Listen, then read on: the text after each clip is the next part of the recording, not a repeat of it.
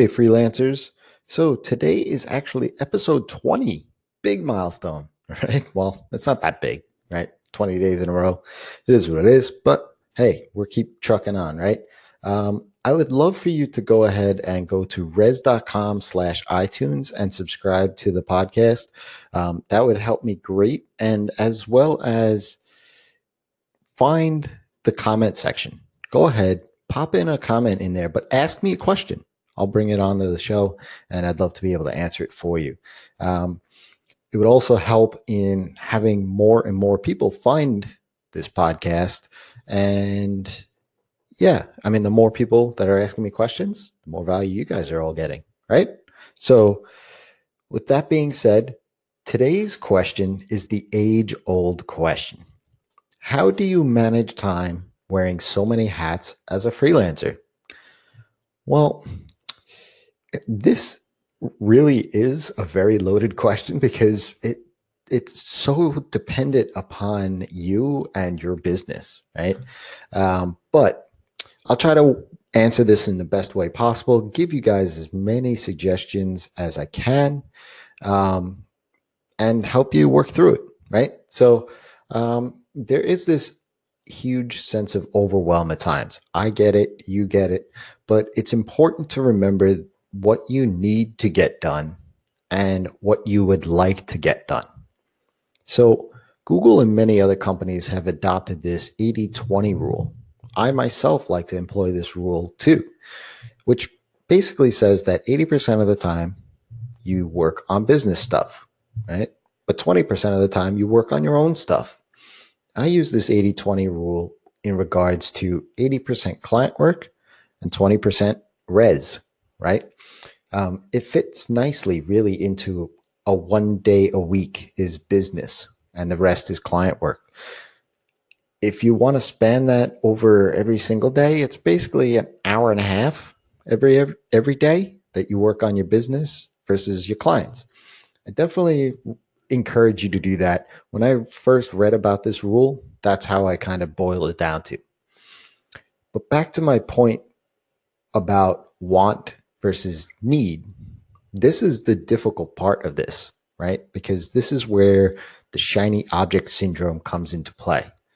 Needs are things like admin work, billing, your sales process, and so on. Basically, all of the things that runs a business successfully. Now, your wants are things like figuring out which social media schedule to use when you have one already, signing up for that webinar, or reading some business book that was recommended to you. It's really up to you to figure out what wants are important enough to become needs of the business. I often ask myself 3 questions to try to figure this out.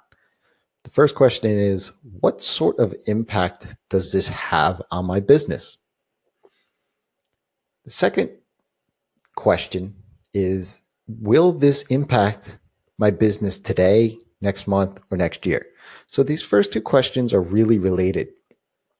It's important to remember what the thing you're looking at is going to do to your business. Is it going to affect revenue? It's going to affect profits.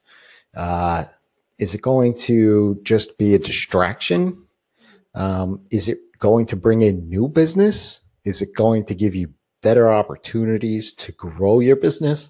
So it's good to analyze these new things in that kind of way. And the third question I ask myself is, am I already exploring another rabbit hole? Right? Because ultimately, sometimes these things are rabbit holes. So if I'm already concentrating on something already, I tend not to take on something else. I kind of put it in the back burner a little bit. And then once I'm done with one, I'll bring that back out. This basically helps me in figuring out those shiny objects.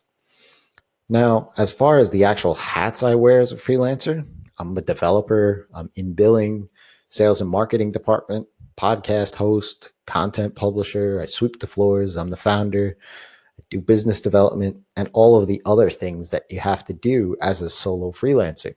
It is hard to juggle it all, I'll admit, but I block out chunks of time each and every day to focus on all the parts. I pay close attention to my energy levels too. And this is so important for me so that when I'm in dev mode, my concentration level is very high. But posting on social and sending out paying bills, my concentration doesn't need to be all that high. I find that in chunking out my time in every day, the same time every single week, I get into a nice groove. Sundays for me, I always plan out my week so that I can hit the ground running Monday morning. For client work, I stick to what I'm good at, right? If I need to bring in other folks that have other talents, I do. I integrate all things before I actually go ahead and offload it, right? So I allow the computers of the world to handle it. Things like tying my expenses into my bookkeeping automatically, setting up recurring billing for clients so that I don't have to manually send out invoices. I'll admit, there's plenty of other things that I should get off my plate, but I usually go until there's a point at which it's really painful, and then I adjust accordingly. The biggest takeaway for you to understand is the want versus need. If you're feeling overwhelmed with all of the things that you need to do, I encourage you to take a step back, take a 10-minute break, refocus on what's important for the next couple of hours, and then focus on that. So until next time, it's your time to live in the feast.